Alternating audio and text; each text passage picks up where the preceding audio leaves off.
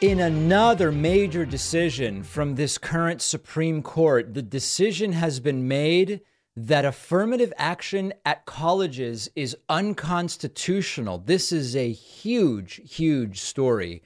Key points from CNBC's Dan Mangan, who really sums this up. The Supreme Court ruled that the affirmative action admission policies of Harvard and the University of North Carolina, which gave weight to a would-be student's race, are unconstitutional. The ruling is a massive blow to decades-old efforts to boost enrollment of racial minorities at American universities. The court's majority opinion said the school's affirmative action programs, quote, unavoidably employ race in a negative manner, involve racial stereotyping, and lack meaningful end points. Justice Sonia Sotomayor wrote in a dissent, quote, today this court stands in the way and rolls back decades of precedent and momentous progress. There are those on the right who were never in favor of such a policy. There are those on the right and left who were at one point in favor of such a policy, but believe it is no longer necessary. And there are those mostly on the left who continue to believe that such race-based affirmative action policies are still necessary based on current circumstances. As I think about this, I don't believe that this is the right decision right now, today, but I do believe that the right direction for such policies would eventually be an off-ramp. Now, the off-ramp should be at a time when we can point and say, here is the panorama. Here is the situation in which we can now say affirmative action should be class-based. It should potentially be geography-based in some ways, which relates to class, etc. But maybe enough has been done where the race-based component need not be a part anymore. And I want to be really clear. I don't think we are quite there yet, but the time was coming. Colleges knew that it was coming. Activists on the left that we've interviewed have in many cases felt that this is a matter of when, not if. And I don't think it's the worst thing in the world to figure out where do we go next in ensuring equitable access to higher education? Because I do believe it was an inevitability that this was coming. And that is not a defense of this Supreme Court making this decision right now. Clarence Thomas wrote, two discriminatory wrongs cannot make a right, saying that, yes, there were at one point racist admission policies, but that then now using this kind of race-based affirmative action is just an additional wrong. You're not righting a wrong with another wrong. That's a right-wing view for sure. Sonia Sotomayor calling the ruling profoundly wrong and devastating, and saying that the majority holds that race can no longer be used in a limited way in college admissions. I do think, despite what I just told you about the fact that this was inevitable at some point, and it was more a matter of when, not if, I do think it's important that we not even for a second fall for the claims that are often made by right-wingers about how this works. And this is often the case when, for example, Joe Biden said, I think I would like to put a black woman on the Supreme Court.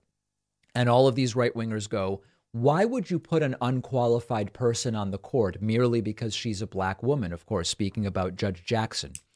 And we all who understood what was going on, rightly said, it's not that you're going to put an unqualified person. You're not lowering the standards. You're simply saying, we have so many qualified people in the United States, white men, black women, etc., that what Joe Biden is saying is, I am going to choose from the well-qualified black women because we have an extraordinarily notable lack of that sort of representation on the Supreme Court.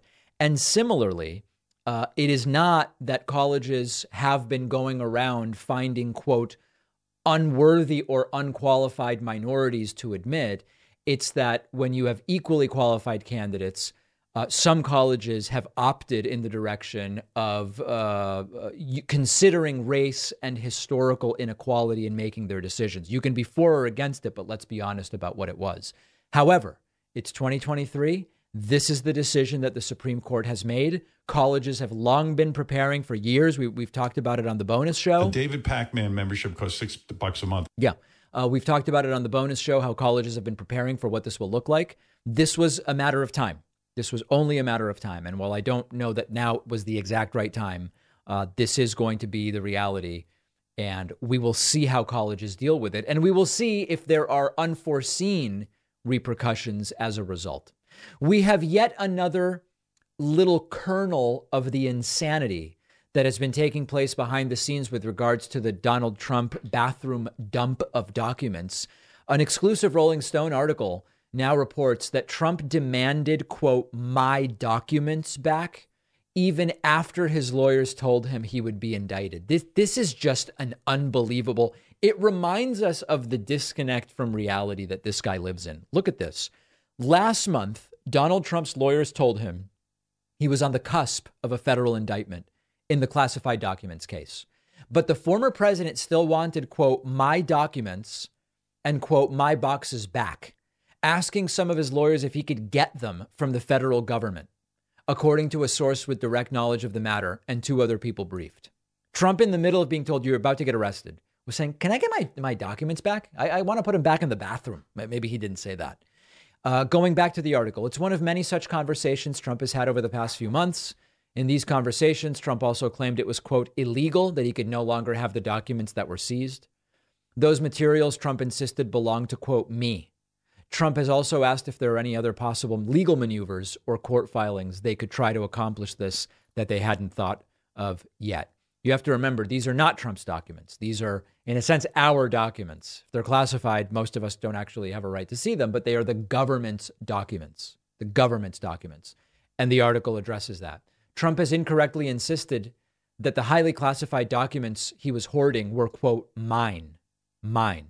Trump has also mentioned he'll get the documents back in 2025 because he predicts he'll be president again and will then get unfettered access to the most sensitive secrets of the government. This is a reminder that this is not a character that Trump is playing. Trump really is the bottomless narcissist that he is portrayed to be by many who know him and many in the media. Trump really doesn't understand the things that he is reported not to understand. When Trump asked about, can we nuke a hurricane? When Trump asked about, why can't we consider nuking Europe? Would a flu vaccine work on COVID? When Trump asked these things and his defenders go, he didn't ask it. And if he asked it, it was clearly a joke because he knows everything. He clearly doesn't. He still believes that these are his documents, even though they, of course, are not. And it's a very interesting sort of peek into the psyche of Trump. And remember, Trump keeps insisting that there's nothing criminal related to what he did, these 37 felony counts. He says it's all governed by the Presidential Records Act. It is not. It doesn't even seem he knows what that means, but it is not governed by the Presidential Records Act. We are talking here about his actions as a former president. We are talking about his refusal to give the documents back when asked. We are talking about his direction of lawyers and others to lie and obfuscate and hide and refuse to give back. We're talking about all of those different things. And he keeps insisting it's merely an issue of the Presidential Records Act. It's not. He doesn't get it. At this point, it's time to just admit he doesn't get it. He keeps talking about the Clinton sock drawer tapes as if there's any equivalency there. Bill Clinton recorded his thoughts while he was in office on audio tapes.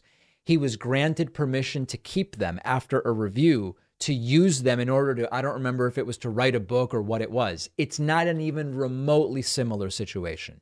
Trump is talking about how, the espionage it's never been used like this.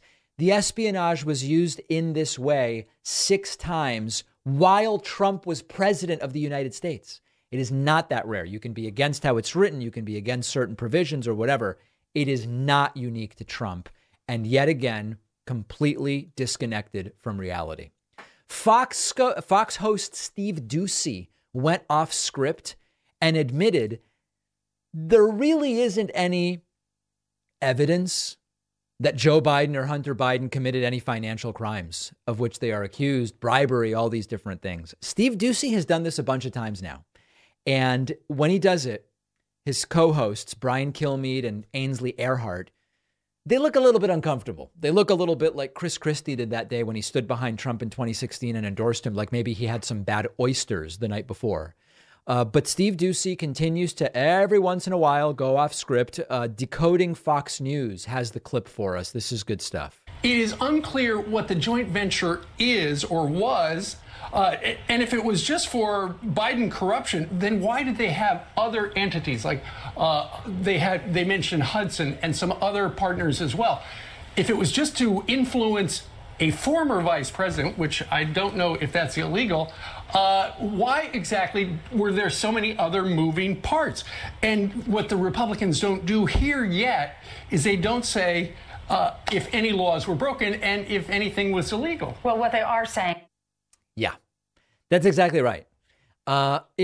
They claim that they have Biden bribery tapes. And then when you actually ask them, do you know that these tapes exist? Actually, we don't. Do you know that they're legitimate? Actually, we don't. Okay, well, the whistleblower who claims to have these tapes, I'm sure you're in touch with him, right? James Comer says, actually, no one's spoken to the alleged whistleblower in 3 years. I'm sorry, we haven't spoken to him. Steve Doocy is actually saying here, we don't have evidence. We just don't have evidence that Joe Biden committed any financial crimes.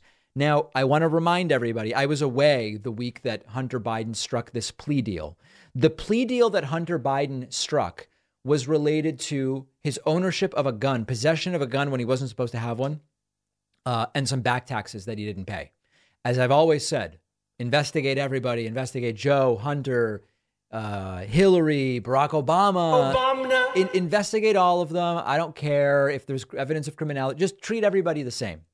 But it's very important to understand that a lot of these right-wingers who are saying we finally got Hunter on the bribery and the corruption and all these different things.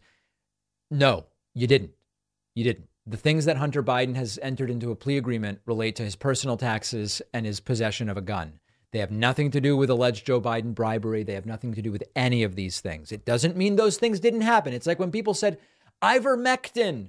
And I said, listen, we don't currently have evidence that ivermectin treats COVID. I didn't say we will never have that evidence. Merely, we don't have it at this time. And similarly, is it possible Joe Biden was involved in some kind of crazy bribery corruption scheme? Sure. Is it possible Trump was involved in one? Sure. Is it possible Nikki Haley was involved in it? Sure. Do we have evidence that Joe Biden was involved in such a scheme at this time? No. And every single alleged evidence element that they keep talking about evaporates or doesn't materialize. That's where we are right now. Let's take a quick break. We will be back. It's such a packed program for you today. It's almost making me tear up as a big, strong guy. How strong of a program we have for you today. If you or one of your parents is starting to lose your hearing, you're not alone. About 48 million Americans have hearing loss, and only 1 in 5 people who would benefit from using a hearing aid are actually using one.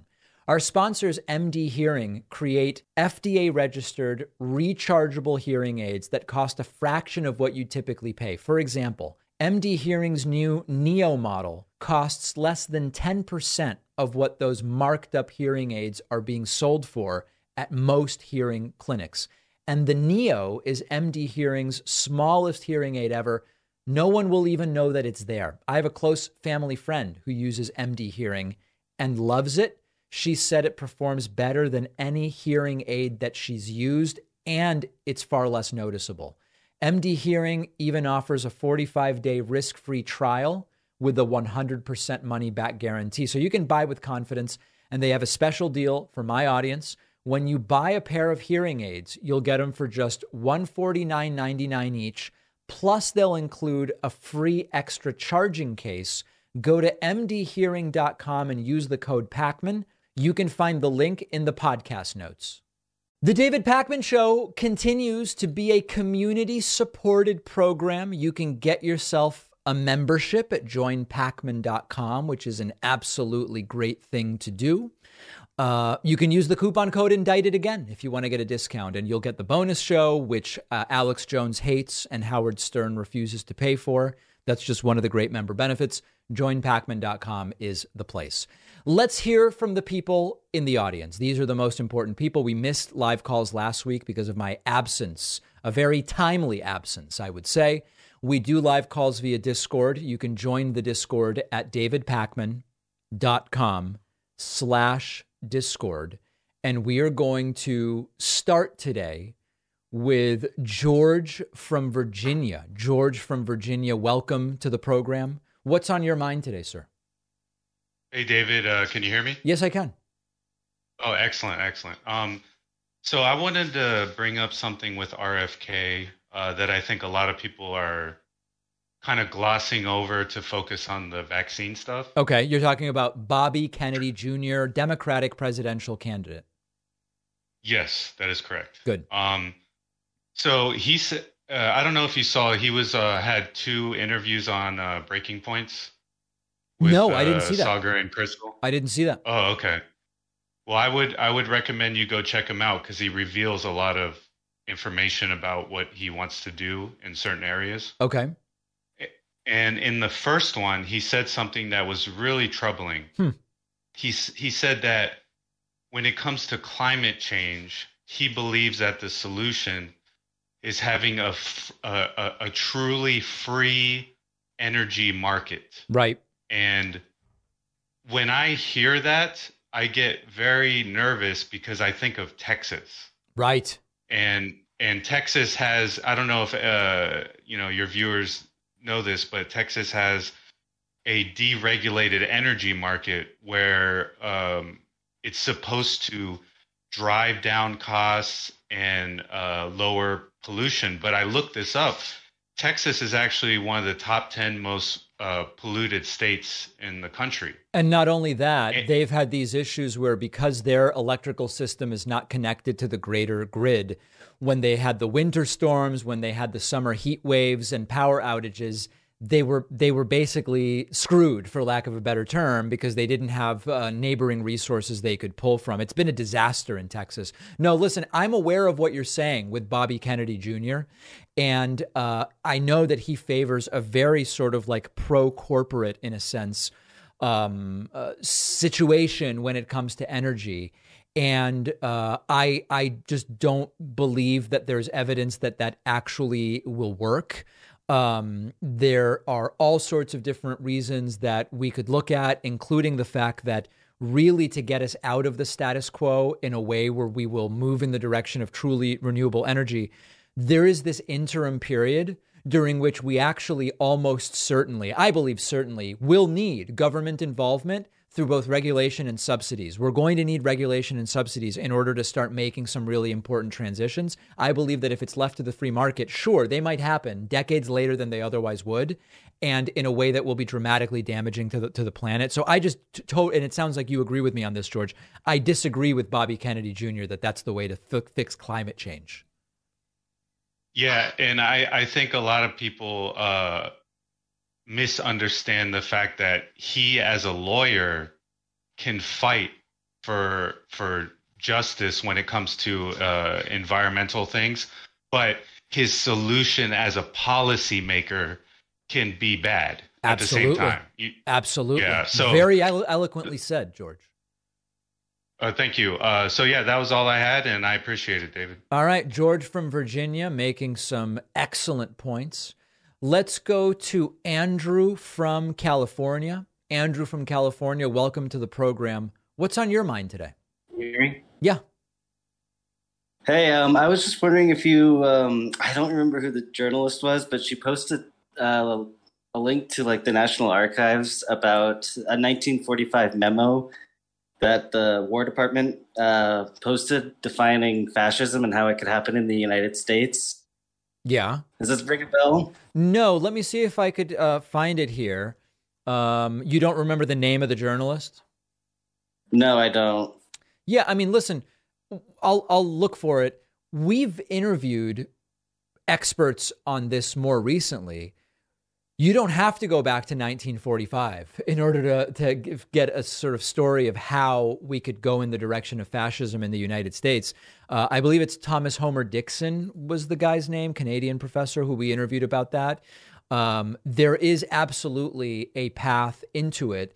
But so, I mean, let's imagine we agree that it's possible. Did you have a particular question building on that memo?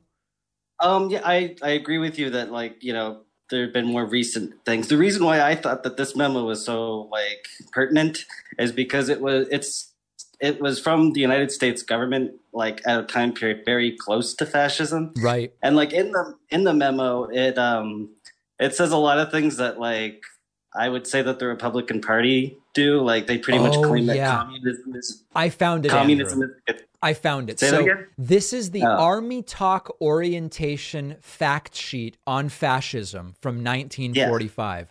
Yeah, when you read it, it's stunning because it describes a lot of how MAGA works. Here's what it says.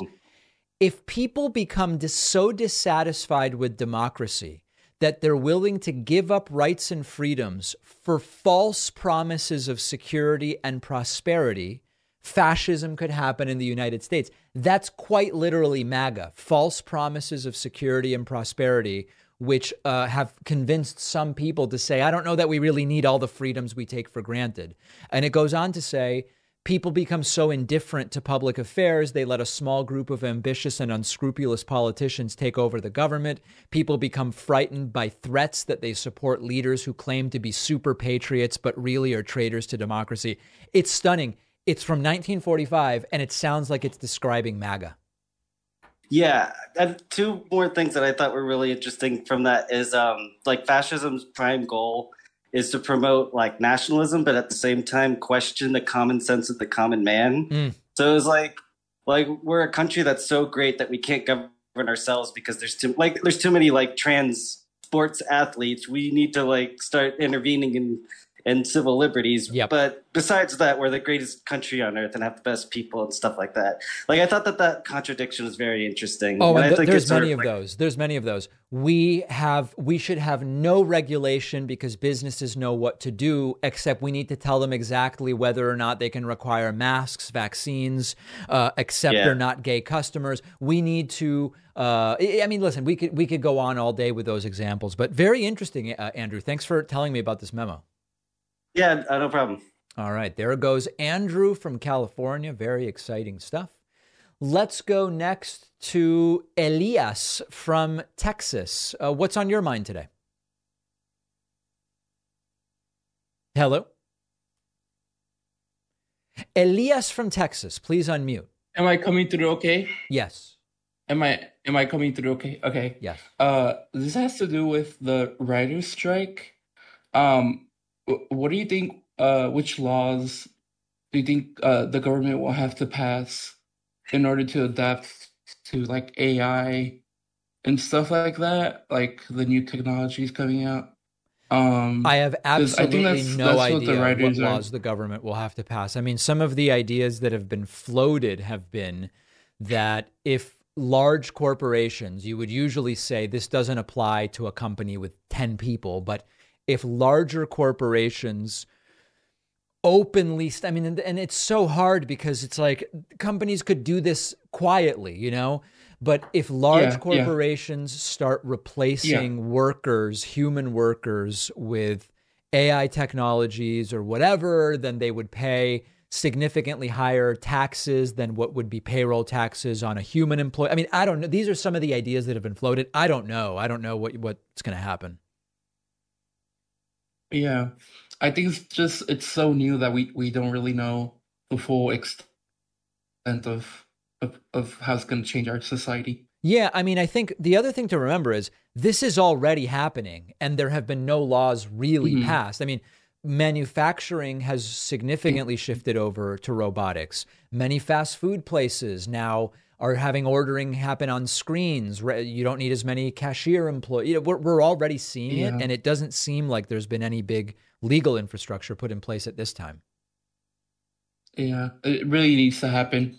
Well, thank you so much, David. Thank you for calling on me. Have a good day. There goes Elias from Texas. And by the way, I don't know that it's a foregone conclusion that those are the types of laws that we, quote, need. I mean, I think inevitably this is going to happen, and it's going to be more of a societal adjustment that's going to have to take place. But I'm keeping an open mind about it. All right, let's go next to Adrian from San Francisco, where I just returned from. Adrian from San Francisco, welcome. What's on your mind today? Good morning, David. How are you? I'm doing well. David, I wanted to ask you about Gavin Newsom's proposal for a constitutional amendment for gun control. And I wanted to talk specifically about the third point, which is he wanted to ban assault weapons. Okay. So I was curious what your general perception of a proposal like that would be. Number one, in terms of policy, but two, just in terms of public sentiment. Okay, so the third, let's see, I'm looking at the list here of, so raise the federal minimum age for firearms from 18 to 21, mandate universal background checks, institute a reasonable waiting period for all gun purchases, and I think this is the one you're talking about, barring civilian purchase of assault weapons that serve no other purpose than to kill as many people as possible in a short amount of time. You're talking about that last one, right?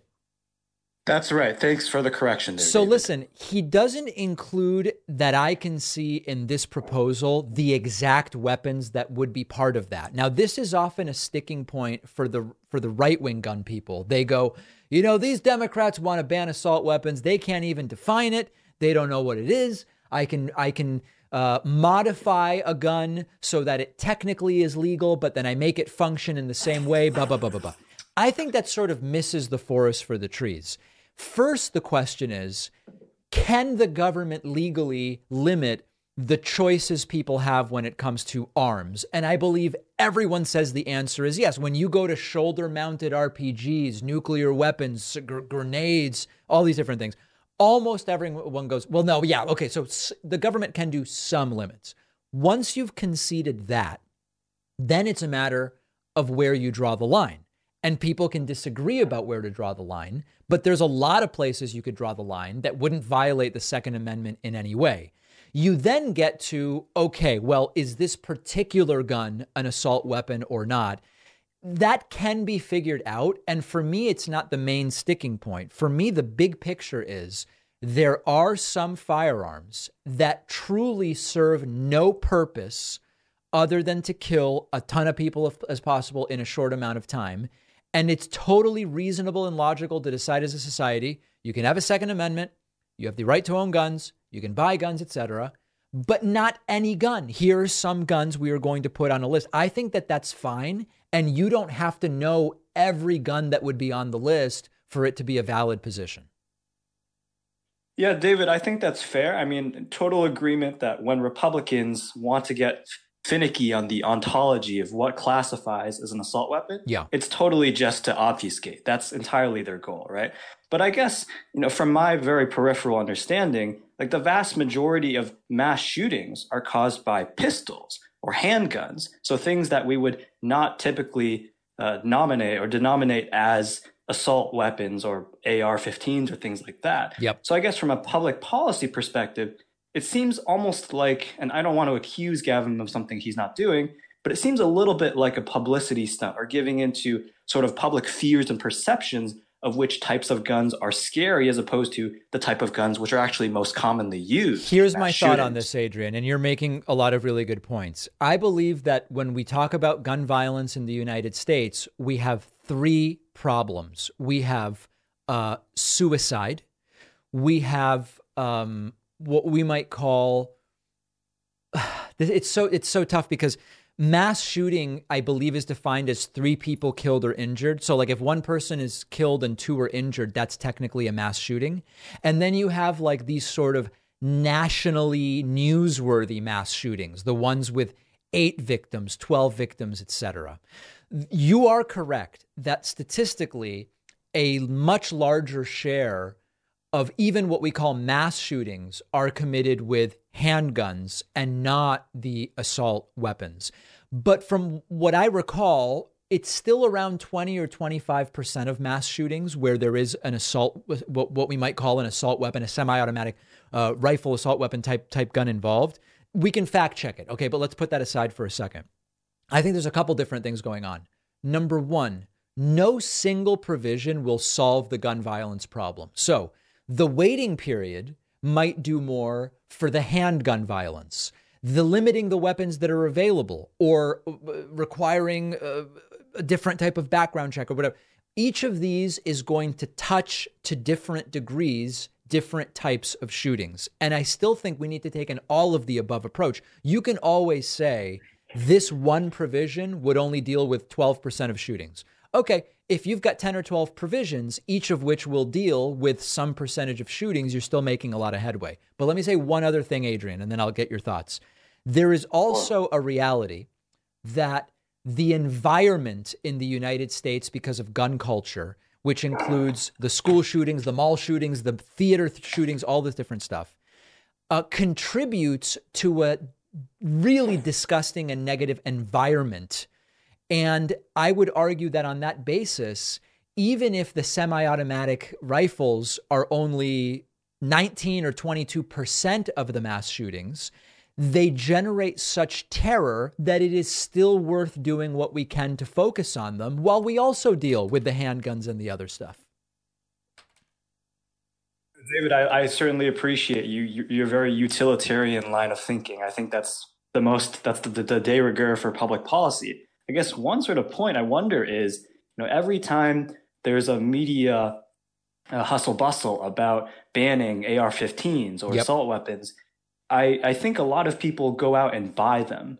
And so do you think that in doing some sort of publicity stunt, because let's be honest, there's no way something like this will ever, reach a constitutional amendment. Yeah. Do you think this sort of publicity statement, actually encourages more people to purchase these weapons? Yeah, I think it does. But there's there's a double-edged sword to that. If there aren't a lot of shootings, then the gun industry and the gun people go, it's thanks to all the people that bought guns, you should go out and buy guns. And if there are a lot of shootings, then the gun people go, hey, it's really dangerous out there, you should go and buy guns. Either way, there's a large contingent of the gun people that are going to say buying guns and more guns is the solution. So I don't know that we necessarily want to guide ourselves by that.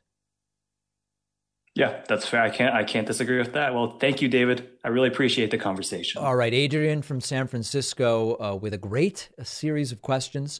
Let's take a very quick break and then we'll come right back and speak to more people. If you're waiting to talk to me, don't go anywhere because we'll be right back. Whether you're a carpenter, painter, or just want to be prepared for emergencies, if you need a gas mask or respirator, go to our sponsor, Parcel Safety. As many of you know, I'm into emergency preparedness, not crazy prepping, but I want to have some food stored, some supplies. I've talked about water, and multiple respirators are part of that because it's just a staple of being prepared. Respirator sales have been way up in recent years. Natural disasters, wildfires, polluted air, chemical plant accidents, unrest of different kinds, militarized police, all sorts of different reasons. You never know when a respirator or a gas mask from Parcel Safety might come in handy, and it could be when you least expect it. Parcel Safety respirators are also perfect for professionals, contractors, painters, people doing DIY projects at home. All of Parcel Safety's respirators come with a 1-year manufacturer's warranty. Every respirator or gas mask comes with a filter, competitive prices, large discounts for organizations, and outstanding customer service. To be totally honest, I've said before, I'm using these for changing baby diapers. People think I'm kidding, and then they come visit me, and I really am not. It actually is very useful to other parents out there. I do recommend it. Go to davidpakman.com/safety. Use the code PAKMAN for 25% off your first order. That's davidpakman.com/safety. Code PAKMAN saves you 25%. The info is in the podcast notes. All right, let's go back to Discord and hear from more people. You can find the David Pakman Show Discord at davidpakman.com/Discord. Let's go to Vinod from India. Vinod from India, welcome to the David Pakman Show. Hello, David. Can you hear me? Yes, I can. How are you? I'm doing well, thank you. Okay, so I wanted to ask about the recent state visit by Prime Minister of India, Narendra Modi, to the US. Joe Biden invited him.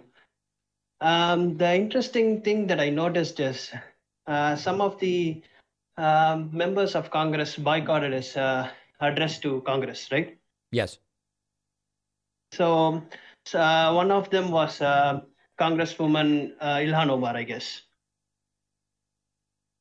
So my question is, she met with the thing is, she told that the Muslims are discriminated in India, and their rights are not respected and such reasons. So she boycotted it. But my question is, she went to Turkey and met with Erdogan, and she went to Pakistan and met with Imran Khan and other such people. I mean, those people are not exactly known for respecting human rights and religious freedom, right? Yes. So this is the hypocrisy that I'm seeing from some progressive members of Congress. Well, I want to hear your thoughts on it. Yeah, so listen, I'm going to take your word for it on what Ilhan Omar said about anti-Muslim discrimination in India. Let's assume you're accurately representing it. I'm unaware of what she said. I think that it would not be unique to Ilhan Omar to play a little soft with some of the authoritarian-leaning folks that you're talking about, including Erdogan in Turkey, while levying criticisms in similar circumstances about other leaders. This wouldn't be unique to Ilhan Omar. There is a contingent of the left that does this sort of thing. Somehow they end up always going soft on, whether it's Erdogan or Putin or Maduro or Castro or whatever the case may be. It's not new. I don't have anything in particular to add about it. Often it's rooted in wanting to apply, not wanting to, it often applies a different standard to the United States and allies versus other countries. And I don't know that I have too much more to say about it. I know that there are people in my audience who every time I mention the name Ilhan Omar want me canceled. But to be totally fair, Vinod, I didn't hear her make the comments that you're talking about. But the double standard you're bringing up does not come as a shock to me. Yeah, I mean, hearing from, the discourse in the US, it seems like, if someone is not knowledgeable of India and what's going on here, someone who hears the rhetoric that these people, espouse, they think that some sort of genocide is going on, like some sort of Muslim genocide is going on here, which is ridiculous, I mean, I'm not pro BJP or pro Modi or anything. I mean, it's fine to criticize him. That's okay. But, I see the parallel here because Ilhan Omar, sometimes criticizes Israel also. So, sometimes it is, I feel like it is anti-Semitic. So I think it is, I can see the parallel between here and there. Well, listen, we should really take these all individually. I do think there is evidence of anti-Muslim discrimination in India. It would be wrong of me to characterize it exactly because it's something I've read about a little bit. And there are a number of different studies. There's a Reuters report. NBC News has written about it, about concerns about Muslim rights in India. I think it's perfectly fair and correct to have a concern about that. You seem to be going more to the hypocrisy or double standard, and I think that's fair. Yeah, I agree with you. Thanks, David. Thanks for taking my call. There is Vinod from India. Great to hear from you. Why don't we go next to, how about Bobby from Southern California? Bobby from Southern California, welcome to the show. Hey, David, how are you? Doing well. Good. So I have a question for you. How do we get back to talking about policies and things that matter to Americans, such as affordable health care, education, and housing? How do we shift focus towards these major issues instead of manufactured issues related to, caravans, CRT, LGBTQ+, asylum seekers, indoctrination, etc.? My take is that it just feels like moderates and right-wingers are focusing on the wrong problems that don't actually impact them on a day-to-day basis or create better outcomes for their own livelihoods. My perception is that Americans are willing to fight the wrong battles, focus on the wrong priorities, and continue to vote for politicians who often vote against their best interests because they get grifted to fight ideological battles. So two possible answers. There's two paths, Bobby. And we've talked about this before. The question is, how can the left force policy back into the national discussion as the primary issue, despite the right's insistence on ignoring policy, doing culture war issues, and that sort of thing? Two answers, okay? One answer is the left needs to stop engaging on every single one of these cultural issues and just talk about policy only. And eventually, the people of the country will realize, wow, that's quite a contrast. They will stop paying attention to the culture war issues and they will pay attention to the policy discussions of the left. Sounds a little pie in the sky, okay? On the other side, there's the argument the left actually just needs to defeat the right on all of these culture issues. Instead of sort of playing a little coy with the culture issues and saying these are contrived and overblown, make the landscape one where you actually fight the right on those issues. And then once we beat the right on those issues, then we can go back to policy. I think the problem is the more engagement the right gets on these issues, the more they will push. And it's not actually going to be so simple to say, we've done away with the culture stuff. Now we can get back to policy. I actually think that our guest earlier this week, Joe Berkowitz, made maybe the best point on this. The way to do it is expose how stupid these culture issues are, and in the same breath, in the same conversations, get back to those important policy issues. I don't believe it's a perfect solution. I believe that to some degree, the right is going to, the culture issues, they get headlines, they sound interesting, they sound titillating in different ways. But I like that idea, which is to say, hey guys, listen, every time you want to talk about this school stuff, you just lie. These things aren't going on. It's a waste of time. There's no cat litter boxes for students who identify as cats. Librarians and teachers know what books kids should read. Okay, now let's get back to figuring out how to make food more affordable and healthcare more accessible. I think that some kind of in-between approach is probably the best. And do you believe that since 2016, when Trump was elected, that Americans are more leaning towards listening to the other side of the aisle? Or do we still have a lot of work to get there? A lot of work to get there. A lot of work to get there. Yeah. I agree. Thank you. Bobby from SoCal, thank you for the call. Thank you. All right. Kind of a sad reality, but it is what it is, you know. Let's go to Chris from Iowa. Chris, welcome to the program. What is on your mind today?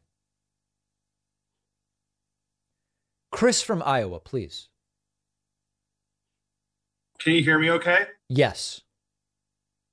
Wonderful. Okay, so speaking of culture issues, I think the profession that has been affected the most has been the teaching profession and education in general. And so my question is, how do people who are in the profession combat that without getting in trouble or going against the grain? I mean, it seems like there are times when teachers just do not have a voice in what's going on. So in some sense, it sounds like what you're saying is teaching has become unbearable for teachers because you've got all these kooks saying, I want to decide what books and material you're teaching. I want to decide how you're teaching it. I want to decide about masks. I want to decide about vaccines. I don't want this. I don't want that. That's why the teaching has become so difficult? Yeah, it's a lot of outside pressure and noise. And it also it becomes difficult because it feels like we don't have really any power to do anything about it other than keeping our heads down and doing our best to do that. You're breaking up a little bit, Chris, but here's the thing, and I hate that this is the reality. I think that teachers can't do it on their own. I think teachers are going to need the support at minimum of the teachers' unions and the principals and the superintendents, and probably of local elected officials as well. in order to be able to establish we're not going to be bullied by parents. If you show up and act out at a school board meeting or whatever, you're not going to get your way. That's not the way to actually have your voice heard. I believe that teachers need to be supported by all of these different elements. It can't just be teachers going, hey, I'm going to teach what I'm going to teach, because the truth is, particularly in states that have passed laws about these things, they'll just get fired. They'll just get fired, and then that's not going to help anybody, particularly not the students. So I think it's going to take a team effort. Okay, well, that helps a lot. Thank you. Oh, boy. Chris's connection is a mess. So, Chris from Iowa, we're going to let you go. Do appreciate hearing from you. Super important issue. Let's go to Ryan from New Hampshire. Ryan, welcome to the program. What is on your mind today? Hey, can you hear me, David? Yes, I can. Awesome. So I just had a quick question, kind of a theory almost. So with RFK Jr. More appealing to like anti-vaccine voters and like moderates who are less happy with Democrats. Yeah. Do you see him to be like kind of trying to do what Trump did, where he appeals to like more fringe right-wing views and also more moderate people? I don't know that that's necessarily what Trump tried to do. I mean, listen, let me tell you what I do think about the Bobby Kennedy. Like, what is his constituency? Who is it that would consider voting for him? And I do think you're on to something, which is it's slivers of both sides, which isn't a good or bad thing. You could say, hey, let me give you a hypothetical. Imagine you had a candidate that was able to unite the part of the left that is more progressive on economic issues, et cetera, and the part of the right that is more into like a Chris Christie or John McCain who realizes that MAGA is wrong. I would go, that's great. That's a great alliance of left and right. I think the issue with Bobby Kennedy is that he's putting together a constituency that's not exactly the best of right and left. It's arguably close to the worst. It's the people on the left who refuse to even consider that Joe Biden has done some good things and potentially are anti-vaccine or conspiracy theorists on COVID or whatever the case may be, as well as some of the right-wing people who are essentially MAGA people, but they just don't know that Trump's the right vehicle for their views. So he is, in a sense, uniting some people from left and right, but it's not people that I'm super impressed with as a constituency. Yeah, that's what was my concern was that the voters that he would get together, I don't know how much they would agree with voting with each other based on their views. Yeah, 100%. And listen, we'll see. The guy's got 12 or so % on average. If you look at this, like that is something. That is definitely something. And we'll see what he does with it. Yep. It's just interesting for me to see how he plans on going up against Joe Biden if he gets there. It's just very interesting to me. That will be interesting to see. All right, Ryan, thank you so much. Thank you very much, David. All right. Thank you, everybody who called in. We're going to take a break. We will take calls again. I can never get to everybody, so please don't hate me for it. I get emails, David, you didn't get to me. I apologize, but let's take a break and then the program will continue. Don't forget that the best way to support the David Pakman Show is by becoming a member, which gives you access to the daily bonus show, the regular show with no commercials. You also get access to our entire archive of every episode dating back a really long time and plenty of other awesome membership perks. Go to joinpakman.com, joinpakman.com. All right, after missing Friday feedback last week because I was gone, we have a lot to catch up on. Let's get right into it. Remember that you can email into the show info@davidpakman.com if you so please, but sometimes we will feature a Facebook message or comment or a YouTube comment or a Reddit post or TikToks or whatever else it may be. We are going to start today with some criticism. It's not exactly the most substantive, but it does tell us a lot about the mindset, I guess we would say, of some of the people who don't like me. A woman wrote in, I'm not giving out her name just to protect her for whatever reason, and says, your messages are satanic. Children are being indoctrinated to be gay or transgender instead of letting them grow up and shown that God's word is the only true way. Interesting message because number one, I know lots of LGBT people. All of them, when they explain their sort of story of how they came to know themselves and know that they were trans or they were gay or whatever. It never, ever, ever, ever, ever involves anybody planting the idea in their minds. It never involves indoctrination. It never involves any of that.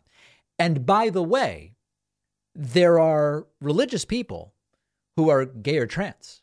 I have a gay friend who is Catholic, for example, quite religious, actually multiple now that I think. I have 3 gay friends who are different degrees of religious and Catholic. I have a couple of lesbian friends who are quite orthodox in terms of Judaism, not like Hasidic, but they are relatively orthodox. Anyway, the idea that religiosity and LGBT identification are also 2 separate things, very much wrong is, I think, the place where I would leave it. Okay, couple other messages. Candor's Spot posted on our YouTube channel. We need Christianity in the schools, in the government, in the media, and yes, back into the churches. Well, listen, I have no problem with Christianity in the churches. As long as no laws are being broken, churches are the right spot for Christianity. Christianity in the schools, if it's a private religious school, sure. Keep Christianity out of charter schools that are publicly funded, and absolutely keep Christianity out of public schools. Christianity in government, no. We have separation of church and state. We should have zero religious involvement or influence on civil government.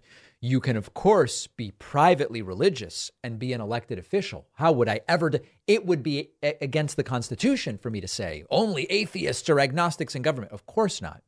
But the influence of that religion on government as a functioning civil government should be zero. In the media, I mean, sure, yeah, there's religious people and there's religious media, sort of like have at it. I'm not going to get too involved with that. Couple others, a faction of the right continues to obsess over the book bans, acting like we're the bad guys. Seth Johnson says, the fact that you want kids reading porn in school makes me think you should be investigated. Of course, I have never said that. I don't know anyone on the left who wants porn in school. What we want is the professionals, teachers, educators, librarians, deciding what books should be in school libraries and subsequently deciding what books should be part of curricula for different aged students, rather than parents who don't have any idea. Okay, last one, then we're going to get to some more substantive stuff. I got this one on Facebook, which says, you're a clown and a hack. Now, it's the wrong you're. And then says, you're blind to what a constitutional republic is. It's, again, the wrong you're. But I'll give you the message in sum total. You're a clown and a hack. You're blind to what a constitutional republic is, a talking head and a cheap suit for a party that's gone woke and satanic. Are you blind, bias, or just not smart? I'm not blind. I am biased in the sense that this is an opinion show and I give my opinion, and I will leave smart out for others to decide. But I do take issue with the fact that I am wearing a cheap suit. I am not wearing any suit on the show. You know, it reminded me of the old days of the David Pakman show. It's interesting how things change. You know, things change so slowly that you often don't notice it. But when you go back and look years ago at the show, I would sometimes wear a suit where it was sort of more in vogue and conferred some air of professionalism. And it's sort of like, it's like Peter Jennings or Wolf Blitzer. You wear a suit as well to be taken seriously. Now I actually think if I wore a suit on the show or a tie, it would actually hurt. Now I think people would see it and go, why are you wearing that? It doesn't make any sense. That it's the wrong vibe. It doesn't go with the show. Anyway, I'm not wearing any suits on the show, so you can't possibly say that it's a cheap suit. All right, Elizabeth Cerati wrote in and said, being from New Jersey, I'm not a big fan of Chris Christie, but if he became president, I wouldn't be afraid of what might happen to us and this country. Yeah, I agree with this. And, you know, one of the things I don't like, one of the areas of disagreement with my audience often is when I say, hey, you know what? Here's a Republican with whom I disagree on policy, but where essentially what Elizabeth is saying, I wouldn't be afraid for the country if they were president. And that's how I feel about Chris Christie.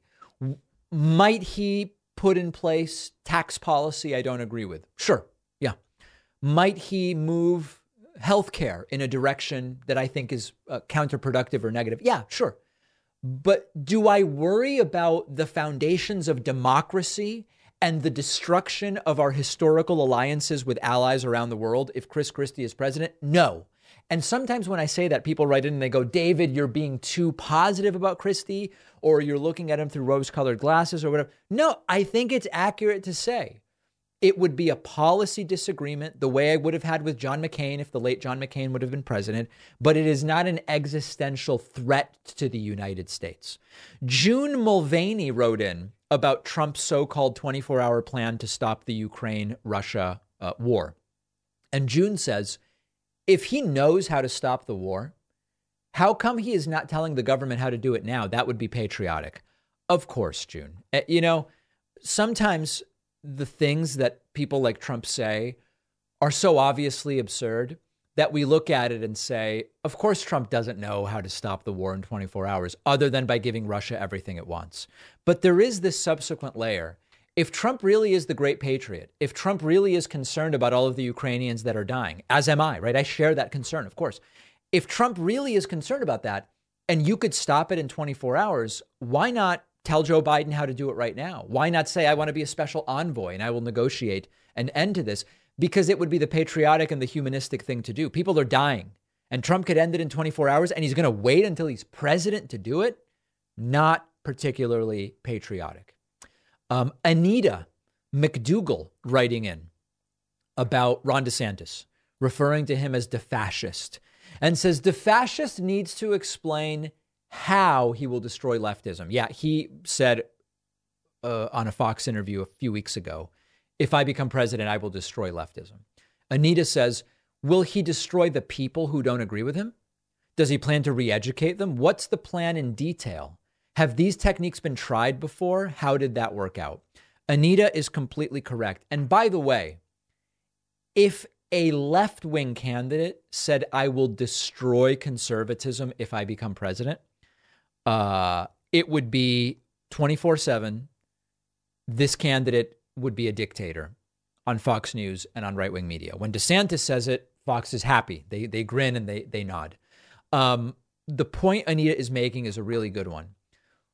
In history, if you read history, 20th century history in particular, you will find that when there is rapid change to the political makeup of a country, it usually is coming at the barrel of a gun, at the end of a barrel of a gun, or through authoritarian dictators.